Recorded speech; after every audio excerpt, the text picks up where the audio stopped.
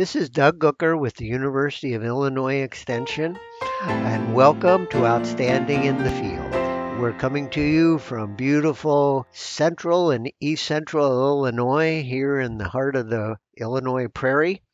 And today, I've been told I'm going to be the Grinch before Christmas because I've got some things that I think, particularly our grain and commodity farmers, need to be watching out for. You may need to have a what if scenario if this does take place. Also, mention about the Food Safety Modernization Act for farmers that sell directly to consumers. And then lastly, a word about our winter webinar series. If people are wanting to look into diversifying or a little more information on raising other crops, animals, etc. So I'll get right into it. This past week has had some pretty surprising announcements when it comes to farming. And we've kind of noticed that, first of all, the renewable fuel standards has been challenged in court again. The petroleum refiners and their industry are continually wanting to roll back the renewable fuel standards. This could have implications on corn and soybean oil demand, which are two very important sectors for us here in Illinois and across the other I states. The other important thing in the news this week has been some of the announcements about the North America Free Trade Agreement.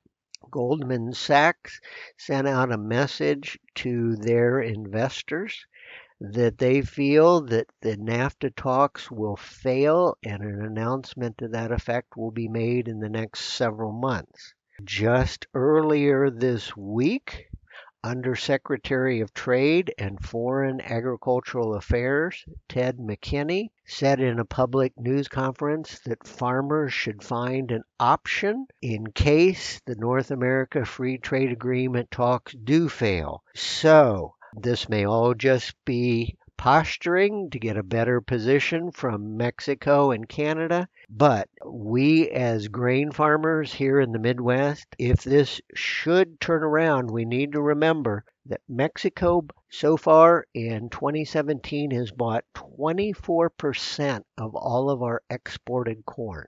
That's an amazing number. They've also bought 11% of our wheat. So these are all important demand sectors for us, and we've got a glut right now in our commodities, corn, soybeans, and wheat. And so what we don't need now is something that hurts our demand. So keep this in mind. If these changes should take place, one or the other, what are you going to do to react to it?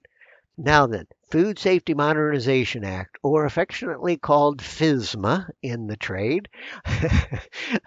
The final produce rules finally came out, and there are 7 rules involved with this, but the key thing to know is that starting the end of January is the beginning of compliance. And so for most of our farmers in this area, we have some exceptions. They'll fall under an exemption because they sell less than $25,000 worth of produce or meats directly to consumers. However, what is different than in the past is that you need to keep records showing that you are exempt. In the past, it was sufficient to say, no, hey, I'm just a little producer, I don't sell much, and they left you alone. Now we have to keep records. We have to keep a 3-year rolling average. So that means you're going to have to keep at least 3 years of these sales records. People selling at farmers market, we understand they're just going to have to write down and keep in a spreadsheet or some other place the total of their sales. Other people will need to keep track of their sales and report those and keep track of it annually. Lastly, the winter webinar series, that we've been doing this since 2011.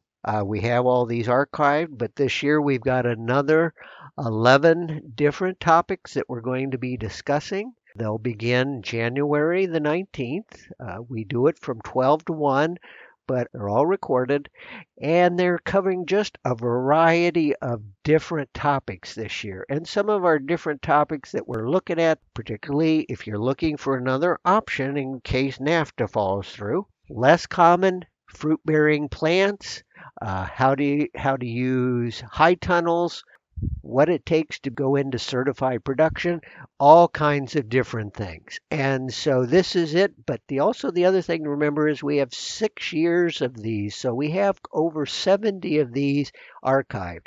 So just because we don't have it this year, you can take a look back. We've covered everything from grazing to poultry, you name it, it's in there. So once again, take a look at that and you can go to our website to find out more information. Thank you so much for listening and have a happy holiday and hopefully a profitable new year. Outstanding in the Field is a production of the DeWitt, Macon, and Pike County University of Illinois Extension offices. For more information, you can tweet at SoilWaterDoug, call our offices at 217-877-6042, or visit our website at go.illinois.edu/DMP.